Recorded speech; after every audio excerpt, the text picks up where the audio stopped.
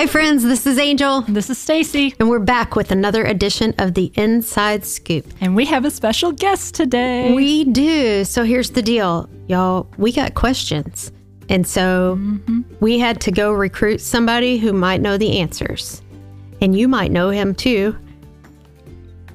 Sorry. This is my this is where Hi, I'm Brett. So Brett's here to talk to us a little bit about Ash Wednesday, because we have lots of new people on staff and also a whole bunch of us who did not grow up in a church that recognized or did anything special for Ash Wednesday. It's not that we didn't know it existed, but my church didn't do anything on Ash Wednesday. Yeah. I found I've been at LaCroix for 12 years and I still have questions about Ash Wednesday and in the Lenten season that follows. Yep. So Brett, tell us, what is Ash Wednesday? Yeah. So in the first couple hundred years of the church, one of the things that they did is that they designed the year as kind of a series of seasons that went through the life of Jesus. And the church would worship and study around the life of Jesus and the early church. And one of the journeys, one of the seasons, concludes in Easter. And there's this set time in the Gospels where Jesus turns towards the cross and starts moving intentionally towards the cross. And so that season is called Lent in the church. Lent just means spring. It's just the Latin word for spring. And I did not know that. There I you go. didn't either. Lent has a better sound now. I thought it had something to do with fish. Yeah. Right. Or giving things up.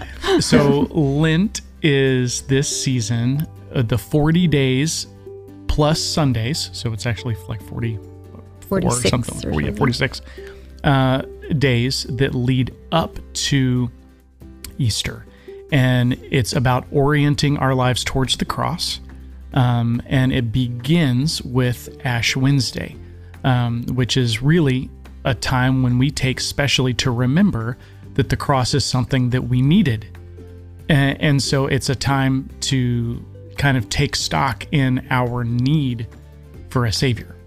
So some things like confession and repentance are kind of markers of Ash Wednesday. And it comes from all the way back in Genesis 3, when there was the fall of humanity. And God says, from ashes you came, and to ash you will return. From dust you came, and to dust you will return. And so we're reconnecting with our fallenness so that we can receive grace in a new way. So I said, Lent makes me think of fish. So growing up in my background, I grew up Church of Christ. We didn't have Ash Wednesday. We didn't do Lent, but I had friends that were Catholic. And so it was, they went and got a dirty cross, like put on their forehead, and then they ate fish on Fridays and couldn't eat chocolate. So yes. How does that experience compare to what we do? So this turning ourselves towards the cross, one of the things that the church has done for a long time is that we would give something up, that there would be something that we would choose to tell ourselves no around. And one of the most practical things that the church did that with was food. And meat, but not fish. The reason why is because fish was the food of the poor. The other, a fish, you can go out and catch it, and it's seemingly endless supply. So poor people could have fish, but meat, as we think about it, the other kinds of meat was really the food of the wealthy. I gotcha. That was a privilege to have a cow or a goat or something like that and be able to slaughter it and eat it. That was a big deal. So here in the Midwest, we should actually give up fish. It can be a little bit harder to come by. Hey, that's not bad. And so it was a way to identify and say, I'm poor. I'm poor. That's so interesting. Yeah, I did not know that. So what's the significance of I know you said it comes from Genesis 3, but what is the actual putting the cross on your forehead? Yeah, it's just marking on the outside of my body, saying that this thing that God said, that I am dust, I am actually ash. because of my fallenness, because of my sin. And we're putting that literally on our forehead. Yeah. Like, I can't get away from the reality that I need a savior. So I'm not putting it somewhere where I can't see it. I'm not putting it somewhere where you can't see it. We're putting our mortality out in the open in a way that's kind of obvious and looks a little even like obtrusive, I think historically, the ashes that they use are actually the burnt palm branches from the previous years. Yeah. So as I understand it, that started with the practicalness of that some ash just apparently doesn't stick. And so we mix the ashes with oil for the practical reason of helping it stick, and because palm ash sticks well, and it's also burns non-acidic. Fine. It burns fine, yes, and it doesn't hurt your skin. Yeah. And so there's some really practical stuff. But a lot of times in church history, something that started practical, as it moves through history, picks up symbolic meaning also. Okay. And so there was this turn of like, hey, we use palm branches also in the church calendar to celebrate Jesus coming into Jerusalem. On Palm Sunday. Yeah, on Palm Sunday. And you maybe grew up in a church, or maybe didn't grow up in a church when they would do that. And so they would save those and burn them because that's the crowd that turned on Jesus, the same crowd that said that you're the Messiah one day, just a few days later was shouting, crucify him. And so the palm branches are kind of a symbol of his authority and in a sense of our being a part of that same crowd.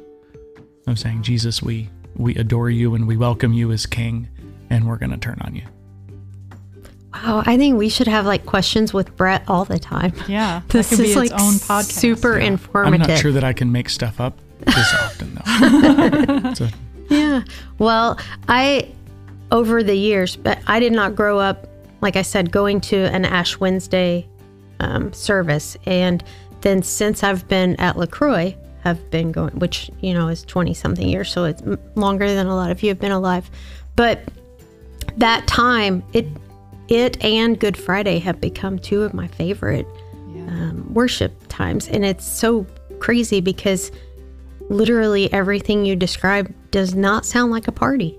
No, it doesn't. But it's just really intimate and personal. One of the things you talked about, and you talked about this a little bit this weekend, is confession. We do actually have a confession time during our Ash Wednesday, and I was kind of joking around with you and run through because one year you described it as spiritually vomiting.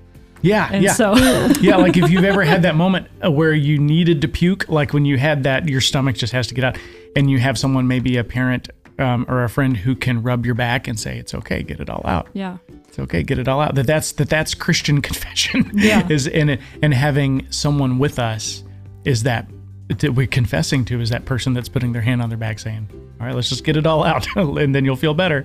So can you talk a little bit tomorrow night? We will have people praying and receiving confession. Can you tell us a little bit about what we could expect if we haven't been to that before? Yeah, so at the end, the service concludes with receiving the ashes.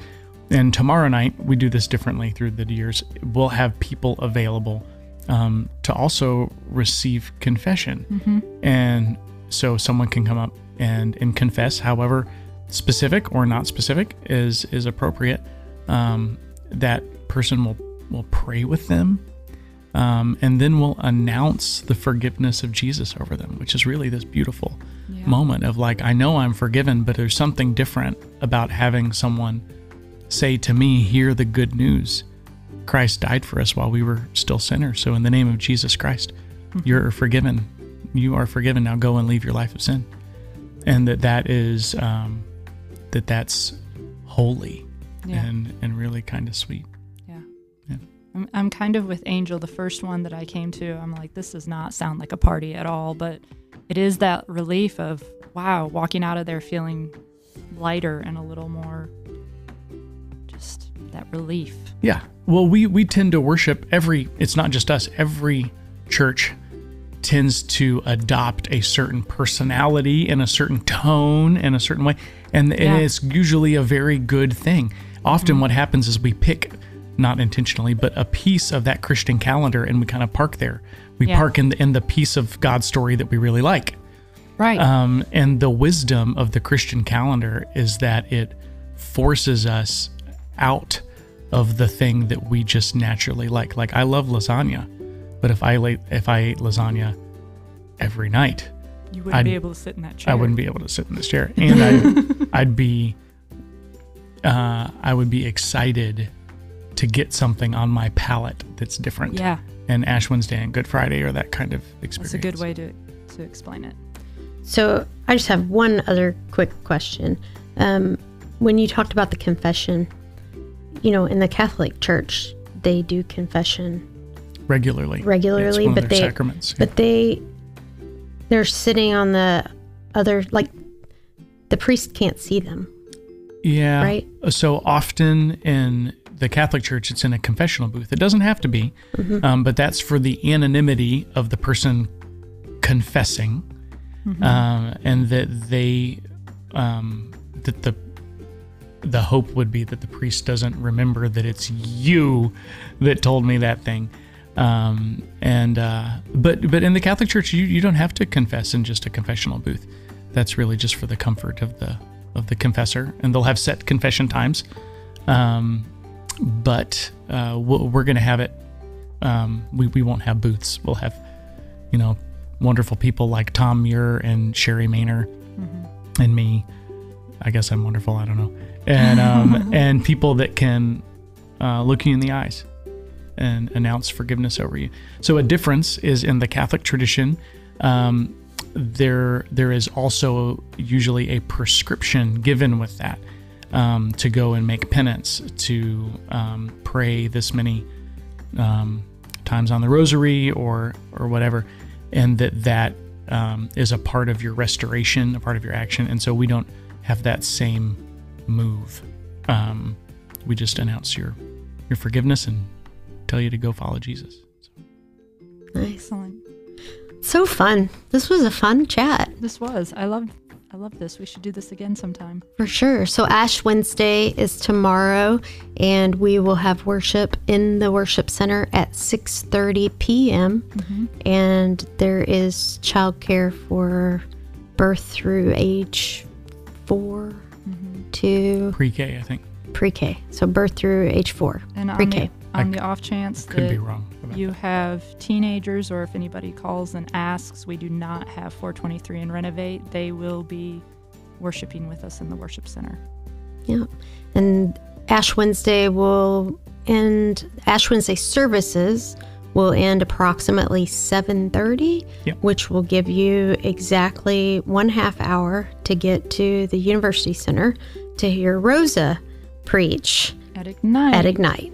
That's exciting. So if you're up for that. Okay, I think that's it. You have anything else?